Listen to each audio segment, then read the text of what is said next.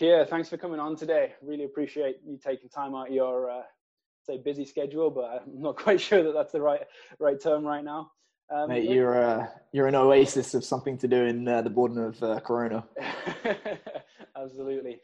Well, I appreciate that at least. And look, for those people that maybe haven't heard of you, aren't signed up to the Strengths Coach Network, okay? There you go. Why don't you just give us a quick overview of kind of who you are and your journey?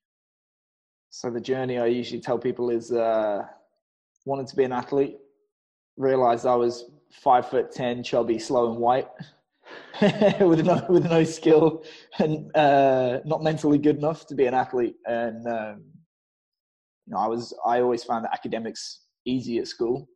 So in the midst of trying to address those genetic factors that we just discussed, I kind of developed an enthusiasm for training and decided to go do sports science at university. I went to Leeds, graduated 2008. Around the summer of 2008, I realized that I'd spent 3 years becoming a researcher, not a coach, and then spent 2 years of working as a self-employed personal trainer, doing a master's degree and failing to get the opportunity to work for free. So yeah, a lot of improvement had to take place during that time. Thankfully, in 2010, a guy named Ian Taplin at London Wasps took pity on me and allowed me to work for him for free. And I moved down to London and started working at Wasps. And since then, I've, for the most part, worked in various codes of rugby. I kind of rose up the ladder at London Wasps. I did a year working for free. I did a year as the number 2 in the academy, which I figured out the numbers was about $5,000 below the poverty line in London. Then I was appointed to the head of academy. In 2012, I threw my toys out the pram because it wasn't the job that I wanted. It was a very good job. Looking back at the age that I was when I was doing it, it was still a good job. But my mindset was that I felt like I'd got a bit of a consolation prize and I didn't want to be pigeonholed. So I went to Rotherham, knowing that I was going to move to Australia. So I did a temporary stint at Rotherham to put adult rugby on my CV, my resume. Moved to Australia because I thought if I'm going to be poor, I'll be poor with a tan. And then when I got there, my career just undertook a very sharp increase. Not through anything that I'd done in Australia, but through seeds that I had planted without knowing where they were going to go before that. So I quickly got appointed to fulfill a temporary contract for Exos with Argentina Rugby. I did that for the Rugby Championship for 2013. And off the back of that, it basically started the process of me getting hired by Sydney Roosters to be their head of academy. It would be the English autumn winter of 2013. And within 3 weeks, I'd actually risen up to be the first grade speed, strength and power coach for the Sydney Roosters. That was a disaster. So I resigned and went back to Argentina, and that culminated in the 2015 World Cup. There was some contractual stuff where I wanted to stay, but I couldn't.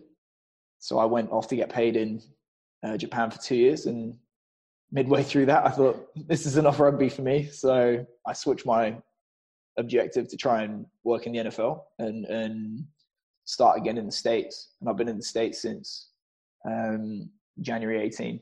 So started out at the University of Richmond. I was on the, across everything there, Olympic assistant, football assistant, basically the bottom guy.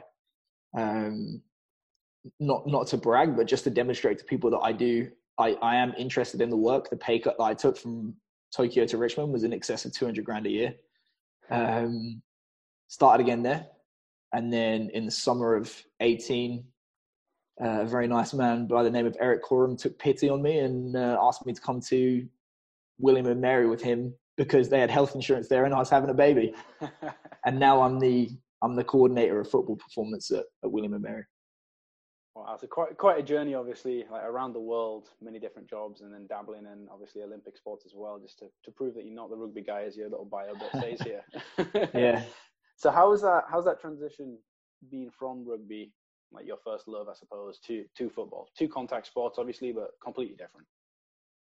They are, yeah. There's real similarities and there's real differences. The similarity for any sport, any field-based sport, is all athletes have to be able to run, jump, and change direction. And if you're in rugby, they have to be able to hit. So those are the similarities. And truthfully, the number of coaches that can analyze in great detail and reverse engineer the demands of all of those in either sport are not that numerous. So to that extent, they have that in common. And I it's not arrogant, but like, I think I'm good at that stuff. So I found it reasonably easy to transfer that and say, well, okay, this is the same in football. We need to work on this. But then learning the different cultural issues that you have to get around, the rhythm of the week, the rhythm of the year, the different challenges. Pro rugby to collegiate is very, very different. There's no such thing as spring ball in rugby for a good reason, because it's absolutely nuts. Just all these different things, and just I'm still learning. And things like intricacies of positions, different routes that they can run on the field, getting a feel for what's important for each person, and how you reverse engineer stuff like that. I'm sure I'll never stop learning at that, but that's been the biggest learning experience for me. And what do you think within that? You mentioned obviously like the reverse engineering of the game. What's the biggest thing that you think you've brought to William and Mary? Not me personally, but with Eric. This is the thing. If you sit down a sport coach or an athlete and walk them through a series of yes/no questions and lead them down the garden path logically, and then ask them to reconcile what they've just agreed to with the course of action they've taken, you're going to see confusion. So, for example, you put yourself in the position of the athlete or the coach. Would you agree with the statement that how you approach training for your sport should be directly related to the demands of your sport? Yes. Okay. Yeah. Define the demands of your sport. No, they're just like, that's where it ends. So you're literally having those conversations. You're like, okay, coach. Of course. Tell me the demands of your sport, and you're trying to. Yeah. You don't want to embarrass them. How are you going about that conversation? Because some coaches could easily typically it does end in embarrassment a lot of the time, because one of the biggest transformations in terms of a sport coach at our institution, this guy is awesome. It was actually prior to me arriving, but Eric had sat down with this coach. He was new as well. Tremendous enthusiasm, just an awesome guy, awesome worker. And he basically started to have this conversation that I'm having with you now. And said, right, okay, define, how long is a typical play? And the sport coach said, I don't know. I said, okay, how long is a typical rest? And he goes, I don't know. How many plays in a set? I don't know. What's the rest between sets? I don't know. And he literally wrote in an email to Eric, I know nothing about my sport. Now, that's when Governing Dynamics of Coaching came out, all these books, and basically Eric walking this guy through how to reverse engineer the demands of his sport. And less than a year later, or maybe a little bit over a year later, he and I sat down. He handed me all of this research on the time motion demands of collegiate volleyball. And we looked at, well, what are the biodynamics and so on. And we developed in one day a volleyball specific test that replicates not only the biodynamics, but the bioenergetics, because the time motion demands are the same of collegiate volleyball. And nobody else has got that. So that's almost, for that coach especially, that's a light bulb moment. It's just like, that's going off, and he's like, oh shit, like, yeah, I know nothing, number one, but then as soon as you realize nothing, that's the time you can just start absorbing. Yeah.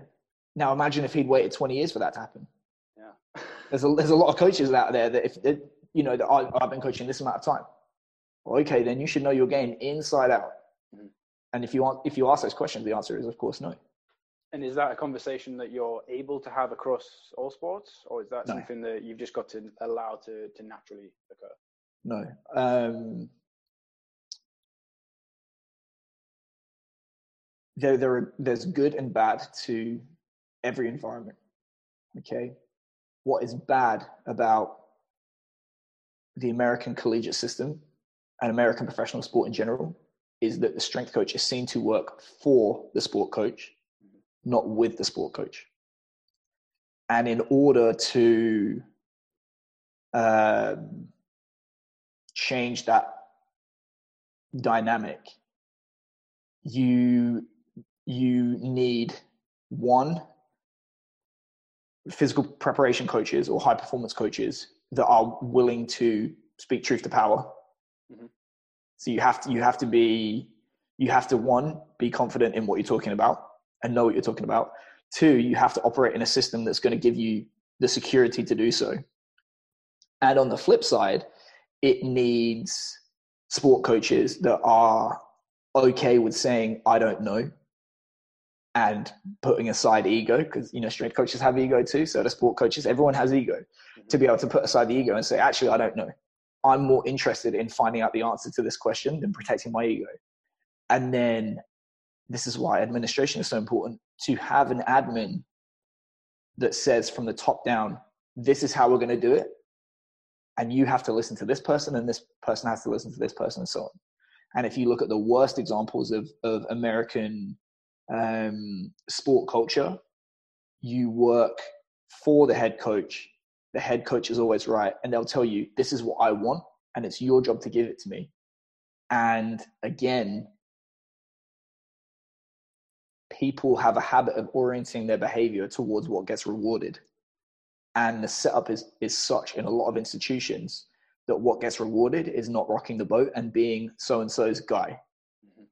Whereas good institutions will ring fence performance staff outside of sport coaches and sport teams.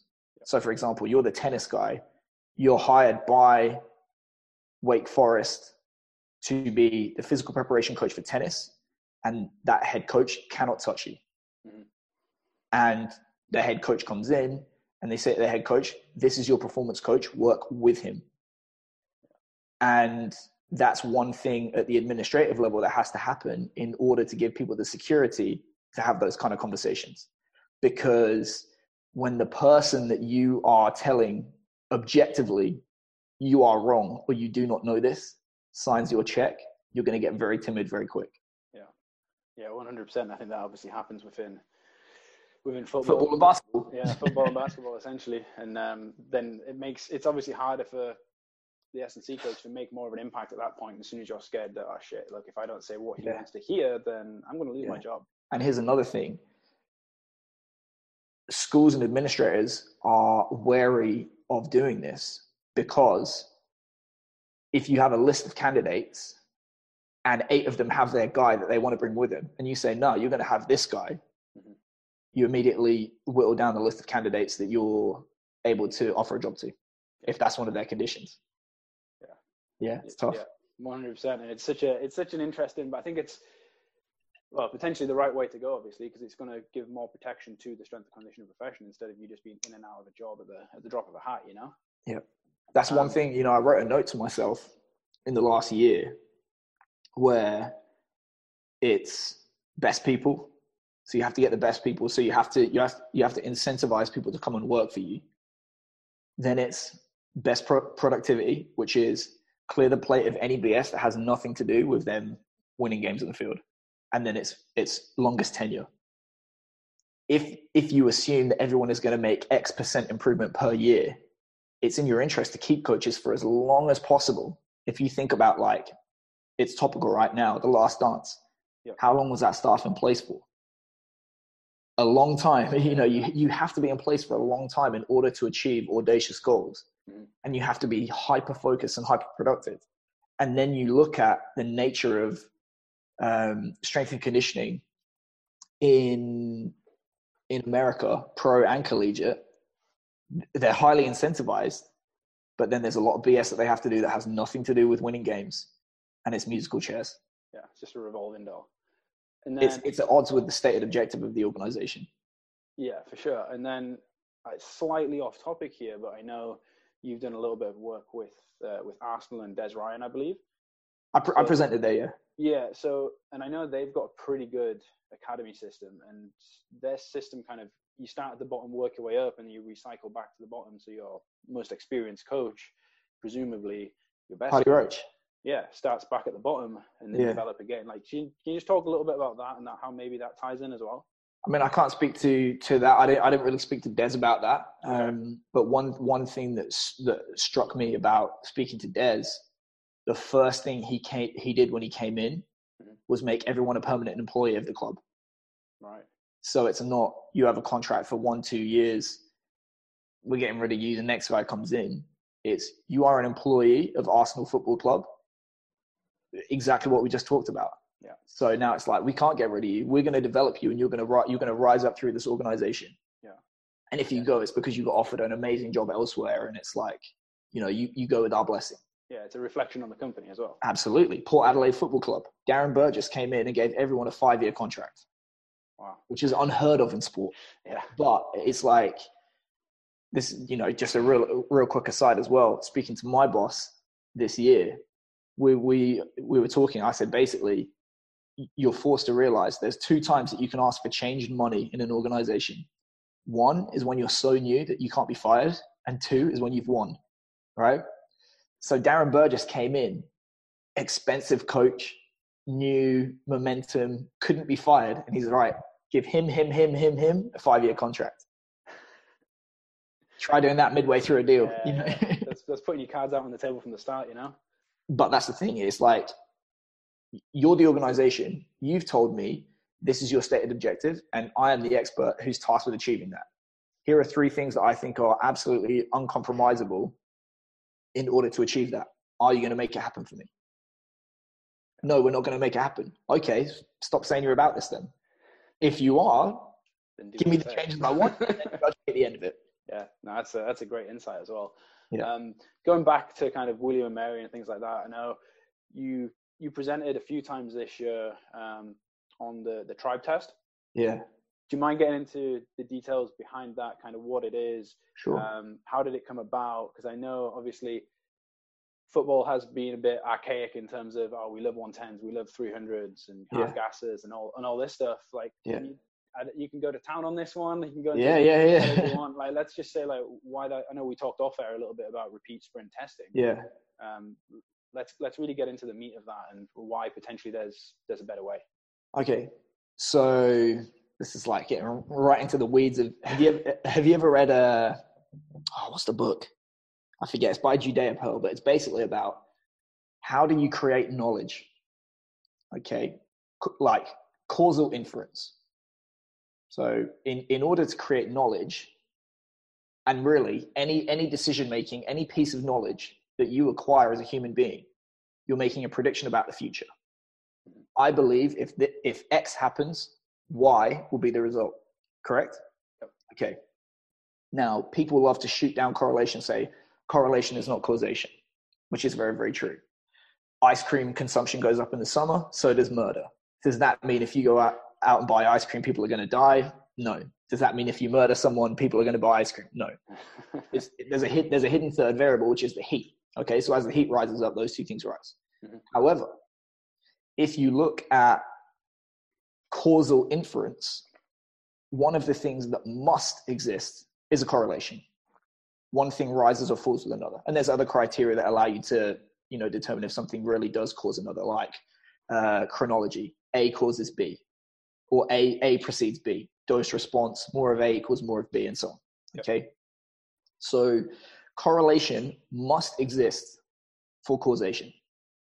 So that means the more closely associated performance in a test and performance on the field are, the more predictive value they have.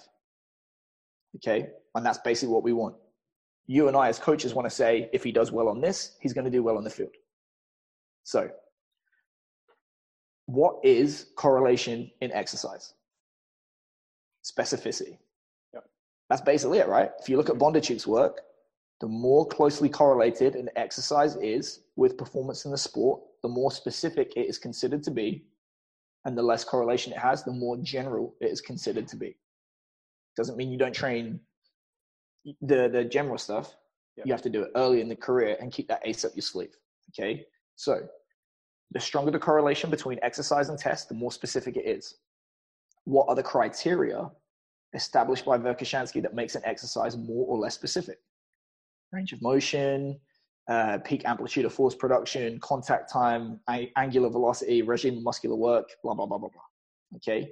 Broadly, it's going to be, what are the movements that you have to do in the field of play? What are the physical qualities that underpin that? And what are the bioenergetics? What are the energy systems taxed by that sport or event? So it's really hard to define the exact contribution of each energy system because the research is always being updated. But would you agree that a task that as closely as possible replicates the time motion demands of football is going to tax the energy systems as closely as possible as football? Which means there's going to be a high correlation between performance in the test and performance on the field, which means it has high predictive value, which means it's useful. Okay, so if you take that logic and you say, okay, the more distinct the test is, so my email's just gone off. Can you still see me? Yep. Cool. The more distinct a test is in terms of the time motion demands to the sport, the more differently it is going to tax the energy pathways and the less correlation there's going to be between the test and the event. Agree? Mm-hmm. Which means it has less predictive value, which means it's less useful. Yeah. Okay. What are the demands of football? Roughly, just over 5 seconds in play, very, very high intense activity. Just over 35 seconds out of play because of the play clock for an average of just under 7 plays per series. And then you get an 11-minute rest on average because there's, all these interruptions in football. You get, official timeouts, media timeouts, all that kind of stuff. Okay. So you look at those time motion demands. Now look at a 300-yard shuttle. What's the time in play of a 300-yard shuttle? 60 seconds. What's the time between plays? Well, if you do 2, it's about 180 seconds. How many are you doing? 2. Is that close to football? No. Is it likely to have predictive value for football? No. Okay. Look at half gasser. 18 seconds out and back. Rest period, 45 seconds or so. Too long. How many reps do you do? A lot of teams are patting themselves on the back for doing 18, 20, 22 half gassers. Grossly in excess of the demands of football. And what people instinctively do is they will lower their output level to survive that test. Mm-hmm. So even if it looks a little bit like football, the outputs that you're achieving will be lower than the sport of football. And also teams will just go 15, 16, 17, 18, and the boys will pace themselves to cross in the minimum time that they're allowed. So it doesn't make sense. And then the 110 is just atrocious because it's too long. It's not maximal. And I'll say this about gym testing. If we went into the gym and I asked you to lift a barbell of arbitrary load, would you have any inference as to my maximal strength? So if the test isn't maximal, you're not measuring the capacity of the athlete. Yep. Is a 110 maximal? So what are we measuring? We're measuring completion. Yeah. All you're measuring is, did he finish the test or not? So coming in, this is where I think maybe I've been able to, there's 2 things. I'm not afraid of looking like an idiot and speaking out. And also I've never worked in football before. So I'm looking at these tests and I'm like speaking to Eric, why are we doing this? Why does it look like this? And we're going back and forth. And then Patrick Ward at the Seahawks very kindly sent me a bunch of research when I started working in football. I said, if you work in football, you know football, send me what I need to know. And he sent me all this stuff. And I ended up devising the tribe test with Eric off the back of that. So the tribe test is, because we're up tempo, 5 seconds, maximum distance, 25 seconds rest, times 12. So goal line to goal line drive. Is it more than 7 plays? Yes, it is. But worst case scenario, in most games, you're going to hit a peak number of plays per drive of about 12. So that was the rationale behind it. Now, in terms of the detail of the test, start on the goal line, sprint out to the 20, cut, and come back to cover as much distance as possible. And the reason for that was obviously there's changes of direction in football. So adding that accel decel component is probably more representative of the movement demands of the sport. And obviously when you limit the distance that they can run at top speed, you reduce the risk on hamstrings a little bit. So would I be okay with linemen running repeat 40s, every 30 seconds? No. So we set it at 20 yards because our fastest guys are never going to get out to 20 and back to the goal line in 5 seconds. And our slowest guys can always get to the 20 in 5 seconds. Yeah. So that was the happy medium between that. And if you look at the data that traditional tests, and I pick on the 110, the 300, and the half gasser, we just said, truthfully, the 110 does not give you any actionable information whatsoever. It measures, did you do the test? Yeah. Because you're not measuring capacity and you're not measuring time or anything like that. If you measure the 300, if people don't, you're measuring something that doesn't have any, predictive value, in my opinion, for football. Same with the half gasser. Whereas with this test, we can measure to the yard the total that they do over 12 reps. So we can infer peak energy system capacity to the yard. We can know, okay, we used to be here, now you're here. The program has worked and improved this much. We can also look at peak power in that first rep, okay? And maybe we can compare that to linear speed. Mm-hmm. Is your output in linear speed representative of your output in change of direction speed? If so, maybe you don't have a change of direction deficit. If it isn't, maybe you do.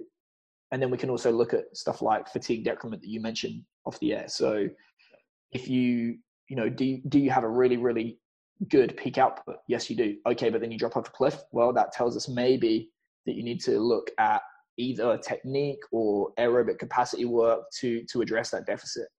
When you do a 110, a 300, or a half gasser, you don't come away with any information other than he passed the test. Mm-hmm. And then what happens is the kids that pass, you pat them on the back. The kids that fail, you MF them, make them do extra work. And why do you think there's this kind of, is it a disconnect with coaches or what is it? Why are these tests still being done then if they don't have any predictive value? What do you think the reason behind that might be? Is that because the sports coach kind of wants it still, that we talked about earlier, the kind of the system? No, I think laziness or fear. Either people are so lazy that they just copy what they did as a player or what they learned as an assistant under somebody else. The fear maybe of trying a test that fails or changing the way things have always been done. There's a fear associated with that. Maybe not having fresh eyes as to a situation. And football culture unquestionably has this relationship tied in its head where pain equals effectiveness. And we told our guys coming in, we're going to run a test that requires you to run for 5 seconds maximally, rest 25 seconds and repeat for 12 reps. And they were like, that sounds way easier than 300s, bring it on. Dude, the first time we did that tribe test, it was like a bomb had gone off. Just bodies strewn all over the place. And now our freshmen come in and they get nervous about this test. Really? Yeah. Because this is the thing. If you know you've got 18 reps and all I'm doing is making a note of whether you completed it or not, what are you going to do? You're going to run at the minimum speed possible that allows you to complete that rep. Survival mode. Yeah, you're going to produce lactate. No doubt, you're going to produce lactate, but you're not going to produce maximal lactate. Mm-hmm. If I say to you, I'm going to measure to the yard what you do every single rep, and so help you, that total at the end of 12 reps better be significantly above what you did last time. How much lactate do you think you're going to produce? Yeah. Yeah. How then are you measuring like the yards covered? Are you recording the whole thing and watching it back and doing it that way? No. We do it live. So we have a scoring sheet. Uh-huh. that has the number of yards covered. So anything above 20, 21, 22, blah, blah, blah, blah, blah, up to 40. Okay. If I run the test, you are my spotter. Yep. So you are going to stand a couple of yards to the side of me, and you're going to make a note of the line that I cross every single rep and circle that number. Mm-hmm. That sheet comes back to me and Scott. We add up the scores. We look at the peak. We look at the fatigue decrement, and that's your score. So it requires a little bit of coaching to the athletes, but if you can count and you can stand at the appropriate line, because if for example, if you cross the 10 every single rep, am I going to stand on the 5? No, I'm going to stand on the 10. So I basically have a really good view of like, oh, Chris did 29, he did 31, he did 28 kind of thing. And do you find it took almost like them running through the test the first time to kind of understand that, or did you have to coach that up on the front end just to make sure that we coached it on the front end? Yeah. And obviously I think there's an implicit learning of the test and the pacing. Mm-hmm. You know, even if a test is maximal, desensitizing them to the sensation of going maximally is going to improve the test. Yeah. So we took it on the chin of, okay, well, between the first time and the second time they ran the test, we'll take it and just, you know, chalk up to learning. But the values continue to go up. Our tribe test scores actually went up during the season. And then we had freshman athletes that were naive to that still posted good scores. So it was, you know, it's hard to isolate one variable, but it suggests to us that we're on the right track in terms of conditioning and that the test is valid. So when you say that the test scores went up in season, I'm guessing were you testing in season, or was that no, just before Christmas? Okay. Yeah. So we record that test just prior to Christmas in order to have a stick to beat them with when they get back. Fair enough. Good have done Black Carrot somehow. Yeah. And are you, just one final question there on the tribe test, just out of interest, are you marking the guys, it's like torso kind of position, or is it like where's their foot placement? Foot placement? Yeah. Okay. Interesting. Just moving on now, I want to talk a little bit about max strength. Yeah. Now, I know you've kind of put a lot of stuff out there on Instagram and put a few like opinions out there. Like you say, you're not afraid to put your head above the parapet. But what is it with max strength? There's obviously this huge fascination with it. Everyone loves seeing huge weights being thrown around. It's like everyone gets after it. It's good fun. Like everyone loves like lifting. Yeah. But is it as important as we once thought? No. So this is where, again, knowledge and epistemology and all that kind of philosophy of, do I know or am I guessing? Mm-hmm. Okay. You can get somebody to agree in kind of like theoretical terms. Say, do you think it would be appropriate to take the findings of one small research group of a population that looks nothing like the people that you work with over a tiny space of time, and they're at a completely different stage of their career, and then apply it to all athletes, or, you know, to all groups everywhere over a period of years and years and years? Mm-hmm. No. Yeah. Okay. Now, we take as gospel maximal strength improves everything. Yeah. Do you know that? Have you run the numbers on your athletes to show that there is a significant correlation between maximal strength or maximal relative strength and the things that we hold to be important? Most field sport athletes, especially the non-contact ones, if you had to write down on a postcard what it is you want to improve, they'll say acceleration, top speed, jumping, and cutting. Now, cutting is hard to measure. Jumping and sprinting are easy to measure. Mm-hmm. Now, people will tell me maximal strength improves this stuff. And I'll say, well, I ran the numbers on my guides, and guess what? It doesn't. There is when I've run the numbers, every time I've run the numbers, no correlation between maximal strength or relative strength and acceleration or jumping. The jumps do predict sprinting and vice versa. Mm-hmm. Strength does not. So does that mean strength does not benefit sprinting and jumping? No. it means it just stops benefiting it with the population that I work in right now under these circumstances. And is that something where you'll run the numbers within those different like populations that you kind of work with and see what that is? Because say we're working with, is a 2 times body weight, a 2 times body weight back squat better than a 1.7? Like in the land of the blind, the one-eyed man is king. If you are working with college age, moderately trained recreational athletes that never do any kind of sprinting or sprint mechanics works, do you think it is going to be more beneficial to squat double body weight compared to 1.7? Exactly. That is not most athletes. Yeah. And this is the same argument that you see with Olympic lifting a little bit. The Olympic lifts cure cancer. No, they don't. They're just useful for this reason, this reason. You know, I think they're useful because no inherent deceleration, triple extension under load, appropriate velocity. Oh, well, they still train coordination. It starts to get a little bit more nebulous. Oh, well, it still helps with force absorption in the catch. Oh, well, you only need the second pull. The goalposts start to move. Mm-hmm. So it used to be maximal strength cures cancer. It helps you do this, this, and this. No, it doesn't. Only up to about a 1.7 body weight squat in FBS football. Oh, well, it gives you general robustness. Well, no, it doesn't, because one, if you have a 2.5 times body weight back squat, you're a population of 1. So if you stay healthy for the year, guess what? Oh, if you squat above 2.5 times body weight, you have a 100% chance of staying healthy.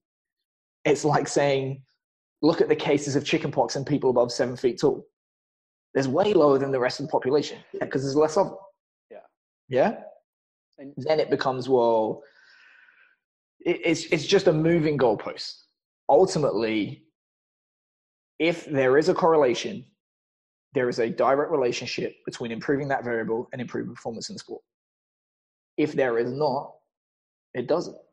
Mm-hmm. And if I said to you, you have a limited number of hours per week, a limited amount of energy, and a limited amount of things that you can do per week to improve performance on the field, would you spend a majority of your time on stuff that does not have a relationship? No. So the mental barrier that people have to get over in order to do 2 or 3 sets, 2 sets of strength work in a session, and then spend an hour and a half on sprints and ballistic power work and jumps, the confidence to make that decision and to stand in front of a group of football athletes, for example, and say that with a straight face, that's where it can be difficult. And how have you approached that with like the athletes and the coaches and things as well? Is that been difficult? I ask them how much their vertical has improved or their broad has improved or how much their speed has improved in the last year. And I say, who's the strongest person in the team? And they'll pick a player. I say, right, is he the fastest? No. Does he jump the furthest? No. So, right, should I make him stronger? You know what I mean? It's like... There's your answer. And do you think that comes with to an extent, like the more is better approach? Like people think that maybe, you need to be like 7'5" or over 7 foot to play in the NBA. Like the taller is better, but in matter of fact, you only need to be, I don't know what it is, I think 6'7" or something to play in the NBA. Muggsy Bogues was 5'3". Yeah. So and that's the thing. It's not taller is better. It's not necessarily like, that's not the approach you need to go for. It's finding what is that minimal kind of threshold, like the 1.7. Pay the price of entry. Exactly, yeah. The price of entry is paid, and now we can work on the stuff that matters. Correct. Skill development and that sort of stuff. But this is the thing, it's if you read Thinking Fast, Thinking Slow by Kahneman, we have these biases, and one of them is substitution bias. I ask you a complicated question. Subconsciously, you substitute that for something that you find easier to answer, and you return that answer to me. Mm-hmm. So, for example, strength and conditioning in a nutshell. How do you improve conditioning?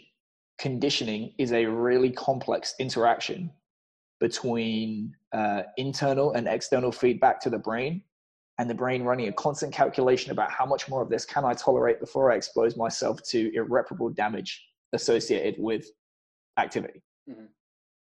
All these different factors, mechanical, psychological, environmental, biochemical, all that kind of stuff. And we've just replaced it in our head with, how do you make someone's VO2 max go up? VO2 max. doesn't even correlate with performance in elite runners. Once you pay the price of entry, does VO2 max distinguish between performance? No. That's what the Russians found out. And yet we're still doing VO2 max grids. Same with strength and speed. Strength. We've taken a really complex question of how do you increase outputs in jumping and sprinting and replaced it subconsciously with how do you make somebody squat more and clean more. And do you think it's essentially just been dumbed down to being like, okay, let's try and find, a simple answer to a complex problem? Of course. And when I have told you your job is to make them better, and if you do a good job on this, I'm gonna reward you and give you a pay rise and your job is secure. Subconsciously, you are going to hang your hat on the stuff that is 1, easiest to measure, and 2, easiest to improve. Yeah. Is it difficult from the mid-teens to adulthood to double a kid's back squat? No. Yeah. Is it near impossible to double their sprint speed? Yeah. Which are you going to hang your hat on then? Yeah, exactly. Yeah. But which is going to make the difference in the sport? Exactly. Yeah. If you get a 10% improvement in speed across a career, pat yourself on the back. Yeah. But when you have somebody across town being like, well, I increased this kid's back squat by 100%. Well, good for you. If you don't have the expertise to see the difference between the two and understand the impact of the two, who is the layman administrator or head coach going to want to work with? Yeah. Not to mention if you adopt a high performance mindset and look at all of the variables that influence performance, let's look at conditioning. Does efficiency of skill impact conditioning? Unquestionably. Mm-hmm. Does tactical scheme and unforced errors influence conditioning? No question. Mm-hmm. Does nutrition influence it? No question. Does training influence it? No question. Okay. But when they're not appearing to be well conditioned, I'm coming for you. When in reality, it's like, well, actually, they made these list of unforced errors. And when I tried to do efficiency work in this, I was told to stay in my lane. So this is why, if you're really honest about it, strength and conditioning does not exist. Yeah. It's more one area of specialization compared to another, but everything affects everything. And you cannot exist in a silo, because if you do, it's almost a trap, because you're saying, judge me on this particular outcome, 80% of the factors of which you do not have any control over. Mm-hmm. Because you've had that role delineated for you. So in reality, the onus is on you to redefine what your role is and to break down the barriers about what you can influence. I always use the analogy, you're from the UK. When you used to go to the supermarket as a kid, there would be like one of those fake toy cars outside. You put 20p in and you'd sit in it, it'll go around like this. When you're 5 years old, you think you're driving the car. That's what strength and conditioning is to high performance sport. You think you're driving the car. In reality, you're not. The head coach put in 20p and you're sat around going like this, patting yourself on the back for how good a job you're doing. It's how much you can essentially have an effect on the coach, and almost like you say, you don't want to necessarily stay in your lane, but you've got to somehow bridge that gap. And it's like, James Smith talks about, like, strength and conditioning to an extent is dead if you're going to do the best. Doesn't exist. Yeah, you're just going to try and merge everything together. Yeah. How much can we? Do you think Darren Burgess, David Joyce, Des Ryan, Dan Howells, Buddy Morris, all these people, do you think they have been as successful as they have based on their ability to write a weight room program or their ability to coordinate people within an organization and influence members of that staff to take decisions which are in their own best interest? Yeah, number 2. But why are we stood at conferences arguing about, well, I think this squat program's better. Well, I think this is better. It doesn't matter. 100%. And so on that kind of identification of, I know, like, moving back a little bit, of like training parameters and what's more important and what's not, correct me if I'm wrong, but I think, did you come up with, yourself and maybe Eric, I'm not sure, to come up with like an algorithm to identify some of these like important factors, key performance indicators to an extent, and kind of so we can improve these individual factors for our athletes? Trying to whether it works or not remains to be seen, especially now because things have got in the way. But yeah, the thinking was tying in a few different things. So I've got this book here, this Thinking in Systems. Yep. So it talks about, and Mladen talks about it in this one. So he talks about the law of the minimum.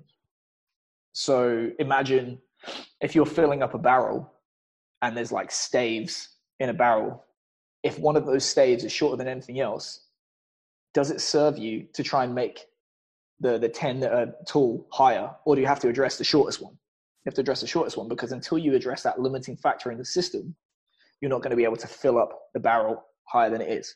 Yep. Okay. That's true of athletic performance. Somewhere within the system, you can look at it at a global level, physically, tactically, technically, psychologically, there will be a limiting factor. You and I know there are kids out there that look like Tarzan, play like Jane. If you have one, and it'll be, we need to get this kid bigger and make him squat more. No, he needs to learn how to not be a mental midget. That's what's holding him back. Mm-hmm. Now, if you don't have the expertise or it's not your role to do that, that's okay. But you can go a level deeper and you can say, physically, where is that limiting factor? Is it physical qualities? Is it central nervous system output? Is it bioenergetics? If it is that particular area, go a level deeper. Okay, where within those qualities is the limiting factor? And this is, of course, going to be influenced by what the position or sport demands. And it's going to be influenced by the degree to which those qualities transfer, or the degree to which you have to earn the right to train those qualities in an athlete's career. Because it can be a little bit misleading to say, for example, well, this kid is 2 standard deviations below his position average for speed. We're going to train nothing but speed. But if he's horrendously out of shape, like fat, if he has no appreciable muscle mass, he can't squat a 1.7 bodyweight squat, for example, we know that there are things that we have to tick off in order to earn the right to do that. And it's actually going to indirectly, by training that stuff, we improve speed without training speed directly. Mm-hmm. So it's a combination of things of, we're making the assumption that there are limiting factors physically within the system right now. It's just an assumption. We are making the assumption that there are bare minimums that athletes must hit in order to be viable at the level that they play at. And that's going to vary by whatever level that you play at. Would we be using the numbers that we have now for a Power 5 program or an SEC program? Absolutely not. Because the numbers you need to hit to hang in the SEC are way higher. Yep. But we know from our stuff, we say, okay, do we believe that this guy are good enough to play FCS football, the level that we play at? Yes, we do. Okay, well, let's look at the average qualities that these kids possess, and we'll do a normal distribution of that. And we say, the closer you can get to this mean value for that population, the less likelihood, in our opinion, that it's going to be a limiting factor. The more to the downside that you lie in the tails of that distribution, the less likely it is that you're going to come from that population, which means that you can't hang. Yeah. Okay. If you can take more on the front end, take more on, if you can take more on the upper end, take more on the upper end, but then it obviously with competing abilities and physical preparation, it can be, you've gone so far in this direction that it becomes a limiting factor elsewhere. Mm-hmm. Okay. So it's basically a series of statements or assumptions that we're making about the sport of football in order to decide where we're going to put our resources for those athletes. So do we agree with the statement that there is a minimum level of anthropometrics that an athlete must achieve in order to be viable in college football? Yes. You're not going to do it at 5'1". You're not going to do it at a body weight of 130 pounds. You're not going to do it being grossly overweight. So we can't really change once they arrive. We can't change anthropometrics. You recruit anthropometrics. Does he have a skeletal structure that we feel is going to be able to hold a high level of lean mass. You can look at joint girths, you can look at shoulder width, you can look at seated height, all that kind of stuff. Mm-hmm. Once you've done that, okay, what's the body composition like? Are you going to be, successful in college football if you are falling out of your jersey? With the exception of linemen? No. Okay, so we can then address that because that improves everything else. Same with muscle mass. Muscle mass improves robustness, it improves strength, and which improves speed. And it's the first piece of the puzzle that has to be in place. Mm-hmm. Once you've done that, to contradict myself a little bit, you asked me about maximal strength. Does maximal strength help everything? Yes, it does. When you're new to training and up until this limit. Okay, so can they hit those limits? If they can't, maybe there's a little bit more that we can take advantage of, and then we'll train them up to that. Once they've done that, we know that there's a stronger correlation between the area under the force time curve rather than peak force in performance of sprinting, jumping, cutting, all that kind of stuff that we feel is important for sport. Are they able to get within a standard deviation of their position average for power output? If the answer is no, maybe that's the limiting factor and we should address that. And then if they can do that, are they able to achieve the kind of peak speeds that we need for this position? If not, okay, maybe that's the limiting factor and we need to train that directly. So at every phase, you're becoming progressively more specific in your approach, which means that there's going to be more transfer, or you've used up the stuff that's going to transfer early in the career. You're laying a foundation for what comes next. And in theory, you've been able to allocate the greatest proportion of your resources towards the biggest limiting factor. In theory. When you lay it out like that as well, it makes so much sense. It's hard to do though, because the logistical challenge that we're going to face with this is if you are a small time program and there's 2 people on the floor, you're trying to run 5 programs at once. Yeah. So this is where team builders come in, because I think Boo Schexnayder talked about this. It's like at some point, if you don't have the resources to back up what your vision is, you're almost better served by falling back to a general program, because you can knock that out of the park. But now what we can do is we can program 5 different programs on Team Builder, have iPads in different racks, and basically have like a team leader for each program, and then supervise with the help of interns and all that, other kind of stuff. Yeah. to try and realize that. But that's the direction that we're trying to go for it. And do I think most FCS programs are trying to run 4 or 5 programs at once? No. That's where we're trying to distinguish ourselves and say, actually, it's easy to talk about, we want to give the right athlete the right stimulus in the right amount at the right time. It's very, very difficult to do. And I would say in the majority of places that does not happen. Yeah, I think especially obviously within that collegiate environment, it's pretty much get in, get out, like give a general program for everyone, no matter the position, because that's the easiest thing to coach when you've got 30 athletes in front of you. And that's the thing about, coming back to culture. This is why administration and organizational culture trumps everything. Mm-hmm. Because if you have to have alignment between what you say you value and what you set up to achieve that. So if you say we are going to give right stimulus, right amount, right time, right athlete, all that kind of stuff, that does not align with industrialization of strength and conditioning, get them in, get them out, outrageous athlete to coach ratios, do a session. We ourselves label ourselves as a profession. In reality, the system has forced us to become an industry. What is industry characterized by? Maximal efficiency, maximal repeatability, hire the dumbest person you can for the cheapest wages you can, and get them in, get them out. It's the Toyota Corolla versus the Rolls Royce. Mm-hmm. One takes half an hour to make, the other takes 6 months. That's an extreme example, but it's like we as organizations have to be really aligned with what we say we're about, because sometimes there's a disconnect. If your goal is elite performance, it's going to cost money, it's going to cost time, and you might have to sacrifice attention to the number of sports that you can train. Mm-hmm. If you want to train the highest amount of athletes possible and basically be club sports in disguise, that's fine. But the two don't always necessarily gel. Yeah, no, 100%. And that's a really good way of showing it as well with the Rolls-Royce versus the Toyota Corolla. That's pretty much, for the most part, what the Corolla is, your collegiate system for the most part. Yeah. But you go around telling people I'm a Rolls-Royce, they're going to think you're an arsehole. Absolutely. Just moving on to another question I've got for you here. So you mentioned earlier, just briefly, you mentioned the kind of the term like being a mental midget. Okay. Yeah.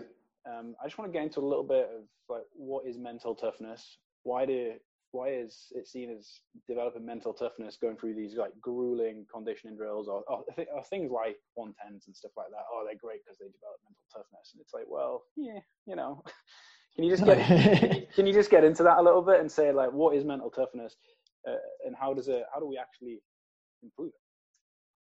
I would say you need to adopt the same mental processes that you would for regular training. Mm-hmm. Okay. So with regular training, wisdom lies in the definition of terms, Socrates, or the beginning of wisdom lies in the definition of terms. So how do you precisely define what it is you are trying to achieve? And this kind of ties in with this like David Deutsch thing of a good definition is hard to vary. So for example, if I ask you real quick in physics, what is speed? Mm-hmm. Distance divided by time, right? Yeah. Is there anybody out there with an alternative theory as to what constitutes speed? No, it is what it is. Yeah. So it's a great definition because it doesn't vary. And when I talk about speed and you talk about speed, we're talking about the same thing. Yeah. Right? That definition is something that's so simple and concise. Exactly. You're trying to take one thing and boil it down until it cannot be boiled down anymore. And then we have a shared understanding of what it is we're working towards, what it is we're measuring, and so on. Yeah. And in physical preparation, however valid or invalid measures may be, we've done a good job of this. What's the definition of maximal strength? Maximal load that the muscle can produce against source of resistance. Or maximal force that a muscle can produce against a source of resistance. Okay. Once you've defined what it is you want, then you're going to measure it. Okay, this is your maximal strength. Here's what we think you need to achieve in order to be productive at this level of sport. Okay, there is a discrepancy between what the sport demands and what you're capable of achieving. We know that there are various training interventions that typically stimulate this quality and develop it to address the discrepancy that we have right now. Here's our plan. We're going to execute the plan. We're going to monitor it and we're going to adjust as we go forward. Yeah, that's basically physical training. Yeah. Okay, define mental toughness. Exactly, right? So nebulous, so multifaceted, and so self-defeating. Here's the example I use all the time. Are you familiar with Johnny Hendricks in the UFC? Mm-hmm. Okay, he won an NCAA title as a Division I wrestler. Those guys are mentally tough, correct? Depends what you define as mentally tough, doesn't it? Exactly. But you ask a person on the street, this guy's mentally tough, right? And he'd be like, absolutely. Yeah. You know, you have to be so mentally tough to be a wrestler, to go through all that grueling conditioning and competition. Well, that's the interesting thing. Like, sorry to interrupt you there, but yeah. Interesting thing you say that is because I've spoke to like some MMA fighters or even football players, and they're like, I tell them I play rugby or used to play rugby now, and they're like, dude, you're fucking crazy. Yeah. And I'm like, what? Happened to me as well. It's like you get kicked in the head for a living. Like, yeah. You know what I mean? So here's the thing, right? That's one aspect I'll come back to in a second, but Johnny Hendricks is mentally tough. You cannot win an NCAA title in wrestling and then go get punched in the face for a living and not be the man on the street's definition of mentally tough. Mm-hmm. Now, do you agree that discipline, self-control, the ability to endure tough times is also characteristic of mental toughness, or what the average person would term mental toughness? Yeah. Okay. Why is it he can't meet weight for his fights before he retired? He holds the record for like missed weight cuts in the UFC because he couldn't stick to his diet. You read about him and he's like, this guy cannot stick to a diet. It's always like Little Caesars this and blah, blah, blah. Okay. Is that mental weakness? Yes. Yeah. if you're going to be really critical of it, ask a man on the street and say, is this guy mentally tough if he can't stick to his diet to turn up for a fight that he's been paid hundreds of thousands of dollars for? Mentally weak. Is he simultaneously mentally tough and mentally weak? Those two things don't gel. Okay. So maybe we're talking about more than one thing. So aggression, ability to endure pain, discipline, task focus, communication, emotional control. So like being able to take criticism and abuse and all that kind of stuff. These are all various facets of an umbrella term that we term mental toughness. So it's as nebulous as saying, I want to be handsome. What do you mean by handsome? Okay. So there's that. Second thing is that all situations in life, this is what Tony, one of my old assistants, I worked with him at Richmond, said to me. He made me realize all human situations that do not kill you with repeated exposure become desensitizing. The more you do it, the less stressful it becomes. Mm-hmm. And this is in Top Dog, a book about competition. They chuck people out of airplanes, hit the ground, get back in the airplane, obviously with a parachute. Chuck them out again and again and again and again. Something like 10 jumps for them to go from 90% of max heart rate to resting, being thrown out of an airplane, because that repeated exposure desensitizes them. So to the MMA fighter, a rugby game is a scary, stressful thing because the number of exposures in that environment is 0. Likewise for football, American football, and so on. Mm-hmm. You have to be tough to play in the NFL as a QB and have someone like Jadeveon Clowney run at you to take your head off.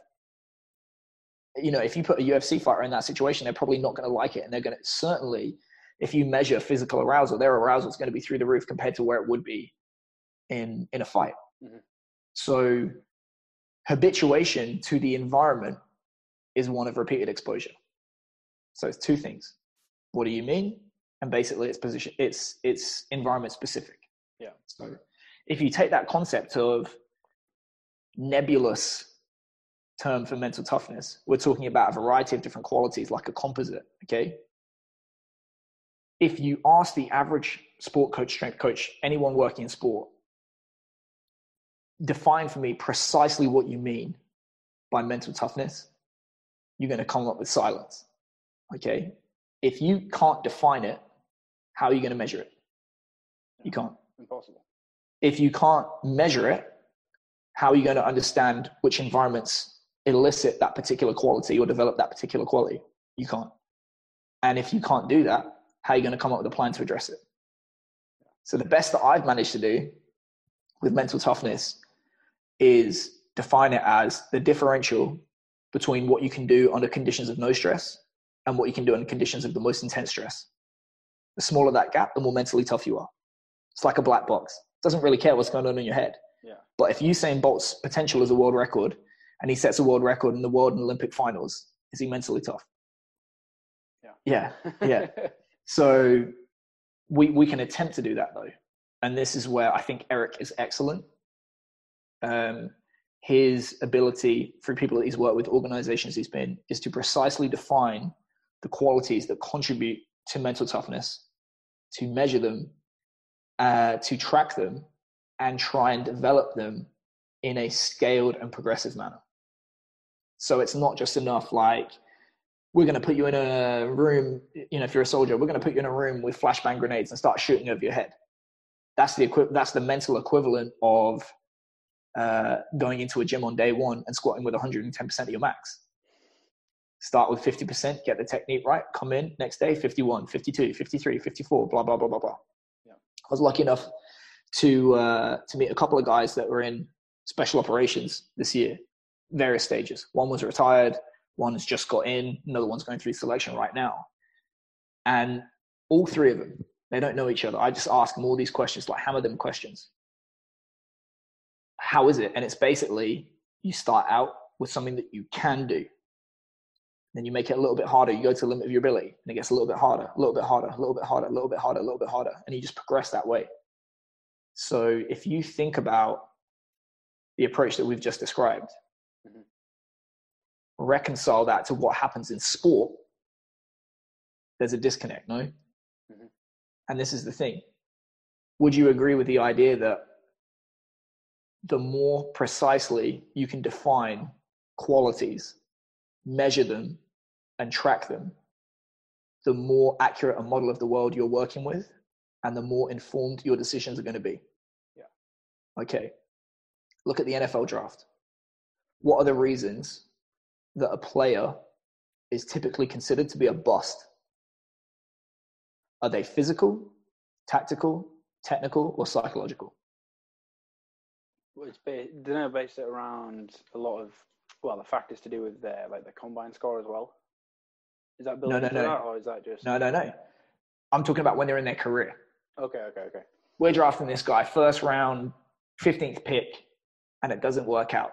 Mm-hmm. What are the reasons it doesn't work out? Because this kid turned out to not be the physical freak that we thought he was? No. We can see he's a physical freak. He goes to the league, he's a physical freak. The breakdown is always going to be, and we can also see what his technique is like. You can see it on film. This technique is really, really good. He's consistently doing this. So it's not physical and it's not tactical. Sorry, it's not technical. They turn out to be a bust because of ability to understand and function in the game at that higher level, or character. Would you agree? Mm-hmm. Yeah. Why is that? What are the two things that we struggle the most to define and measure? Character and tactics. And this is why I think really the next frontier of high performance is going to be the ability of organizations to define, measure, track, and progressively load those variables. Mm-hmm. Because if you read a book called 0 to 1 by Peter Thiel, which I've got back into this year, I've read it, a bunch of times before. His argument is great businesses and great organizations are built on a secret that you know to be true that nobody else knows. If you know what I know, you're going to do it and I'm going to do it, and the competitive advantage gets competed away. He knew before anybody else, apart from Elon Musk, that the union of email and banking was $1 billion idea. And that's how he built PayPal. All right. So if you know as an organization through your proprietary methods of defining, tracking all these different criteria in a valid manner, if you know that and the other 31 teams don't know that, you're suddenly able to pick out the diamond in the rough in the draft process and say, everyone thinks this kid is a bust, I'm going to pick him. Yeah. And some people can do that instinctively, like Tyrann Mathieu. Tyrann Mathieu in college had personal problems, broken home growing up, drug issues in school, actually got kicked out of the program. Now, instinctively, people at the time knew, I think it was Bruce Arians actually, people at the time, Bruce Arians instinctively had a hunch. These things don't matter. This matter. And now the guy's a Super Bowl MVP.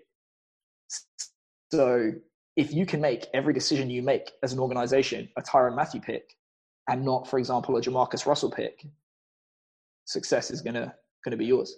And that's going to be far more impactful to the organization than how do we get them to squat more. Yeah. 100%. I mean, that's fascinating. That's just giving me the cogs are turning, that's giving me a great insight into that whole. Mate, mine are turning as well. But that's great. Look, I know we're getting on a little bit here and I don't want to take too much of your time. Last little topic here, just before I get into some kind of leaving questions. I know you're pretty passionate about like strength conditioning education with obviously what you've set up. How about we just talk quickly about the like the state of S&C education? Like you mentioned at the very start, just to go full circle there, you did your master's degree, was it in Bolton, you said? And it was like a good degree, but at the end of the day, it's just an expensive piece of paper. More so the undergraduate. More so the undergraduate, yeah. Yeah. So, but where is it? Maybe we focus more on the undergraduate part of the degree here. Like, is the system broken? Like, how do we, if you were to rewrite the system, like, how do we go about changing that system? Okay. Imagine you have a moderate medical or dental issue.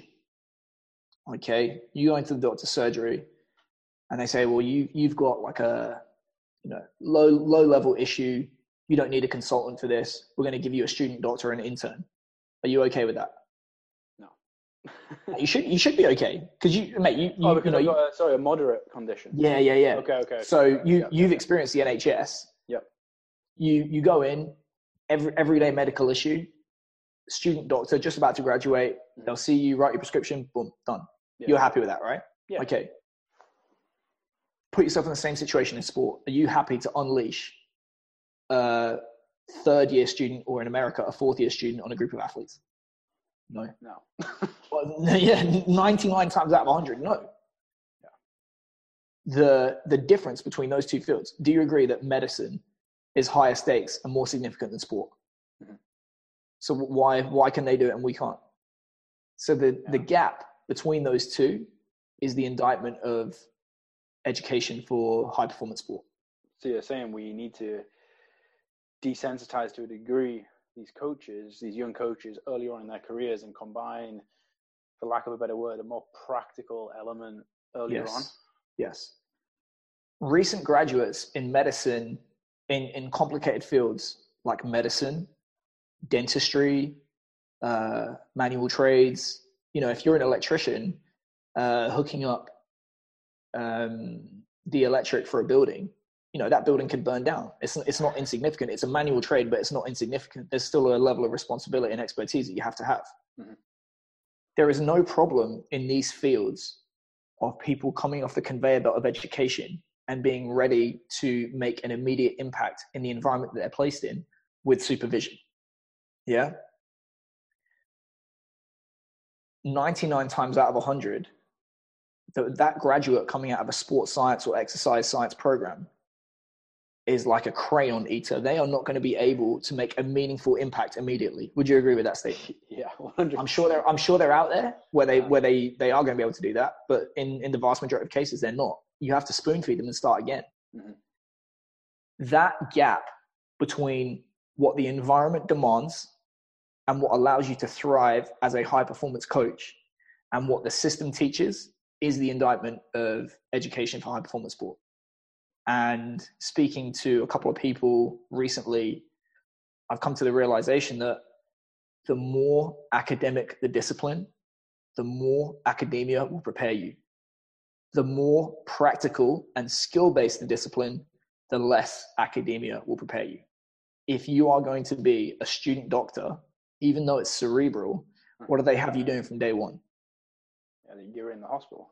Yeah, you're interacting with patients, and they're going to give you a task that is in line with your ability. Maybe you're just doing immunizations, or you're doing this, or you're doing that.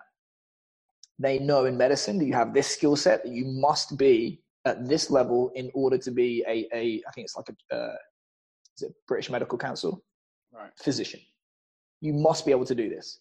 And you're going to demonstrate before we give you this piece of paper that you can do this in a practical setting. One, you understand the theoretical underpinnings, and two, you can do it in a safe manner in the real world. Okay. And they fail people. You can fail to become a doctor, right? Yeah. Who knew? Yeah. Now look at strength and conditioning. Someone could knock on my door tomorrow from a college and say, what is it that you want new graduates to be able to know, understand, and do? And I'll give them a list. Now, instead, what happens is the researchers that don't make their living training athletes dictate the curriculum. Or there's just this love-in between the accrediting bodies and the academic institutions.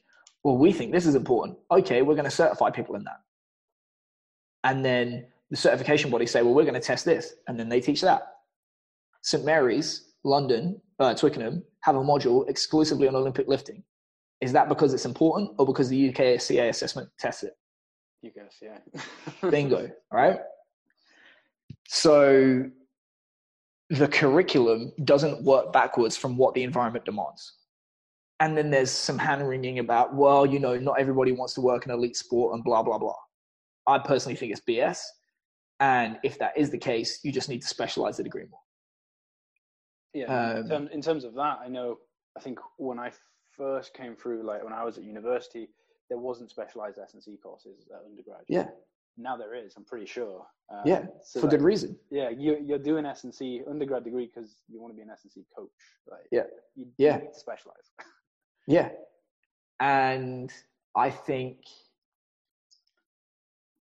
the major barrier is going to be that, he's not a graduate, or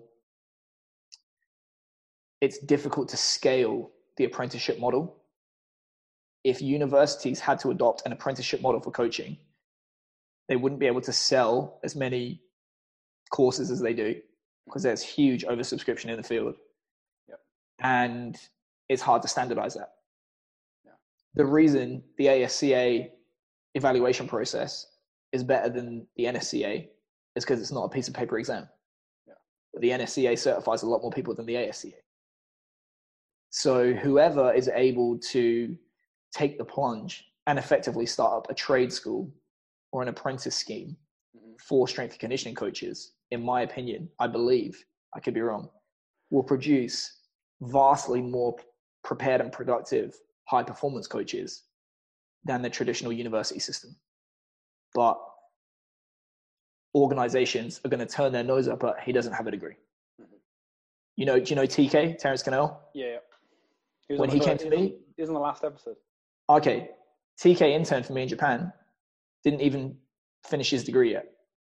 I didn't know. One of the best interns I ever had, because he was a self-starter and he was training athletes already. All right. Yeah. Now, if I put my traditional hat on, I should say that TK should be one of the worst interns I've ever had, because he didn't have that piece of paper and accreditation. Mm-hmm. That's the difference.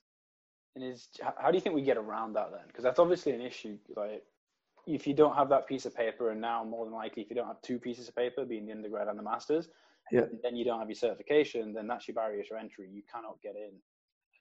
Yep.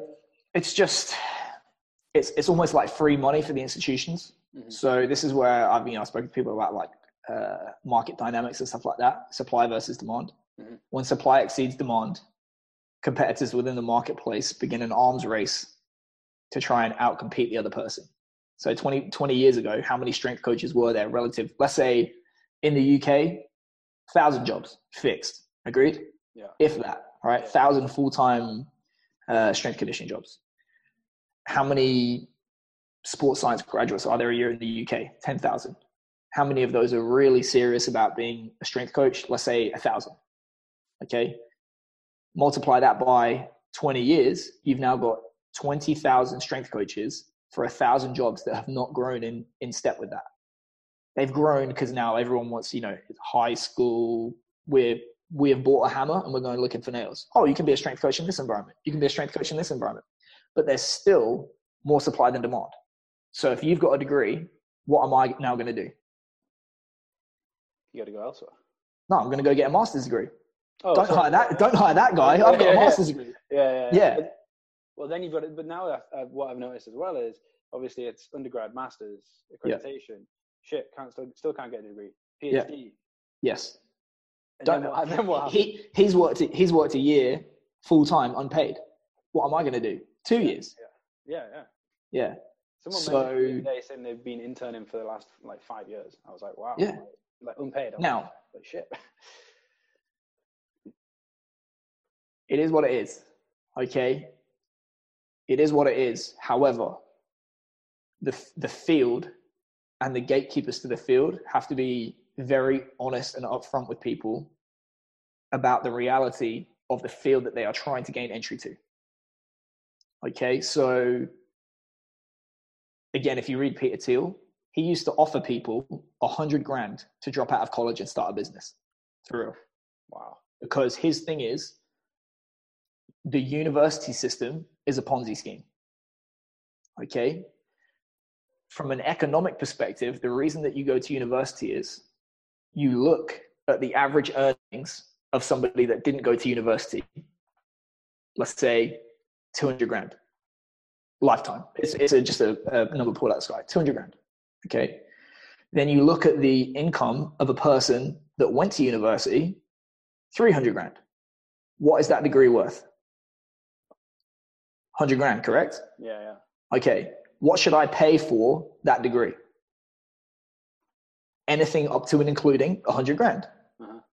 Okay, because that's, yeah. So basically, whatever the lifetime earnings of a graduate above an undergraduate are, let's say it's 100 grand, you should pay anything up to and including 100 grand for that degree, because it's a return on investment. Let's say the degree costs 50 grand. You spend 50, you get 100 back. You've doubled your return. Look at the field of strength and conditioning. How much does a degree cost now? Let's say 50 grand. To go and earn 10 grand a year working, with a master's degree, the return on the investment is not there. So if you are doing it for economic reasons, do not go to university to study strength and conditioning and get a master's degree and all this, because you're not going to make that money back. If you want to make money, go do a manual trade, be a plumber. I had to write my plumber a check for 2.5 grand recently. I'm not writing those checks for strength coaches. So you just have to be aware the level of, you're probably paying to be a strength and conditioning coach overall. Yeah. That's how I'd sum it up. But then we do it for the love of it, don't we? We do. Try and feed your son a love sandwich. Yeah, it's tough. Yeah. All right, I appreciate that. We've been on here a little bit now. Just finally, what advice would you give? I know we're touching actually quite a lot related to this question. What advice would you give to a young coach? I think I know what you're going to say here as well. Or get yourself a membership to strengthcoachnetwork.com. There you go. And just finally, where can people, if they don't follow you already, where can people find you on like social media or email? Just search Rugby Strength Coach on any of the platforms. I'll probably pop up. Perfect. All right, Q. Well, I'll leave it there because my computer is wanting to restart, and we'll end it for today. Hopefully, we can do a part 2 at some point, depending on how this virus goes out. Hopefully we'll get back sooner rather than later. So we'll see. If the world hasn't ended, yeah. Cheers. Absolutely. Thanks a lot. Cheers, mate. Appreciate it. Good.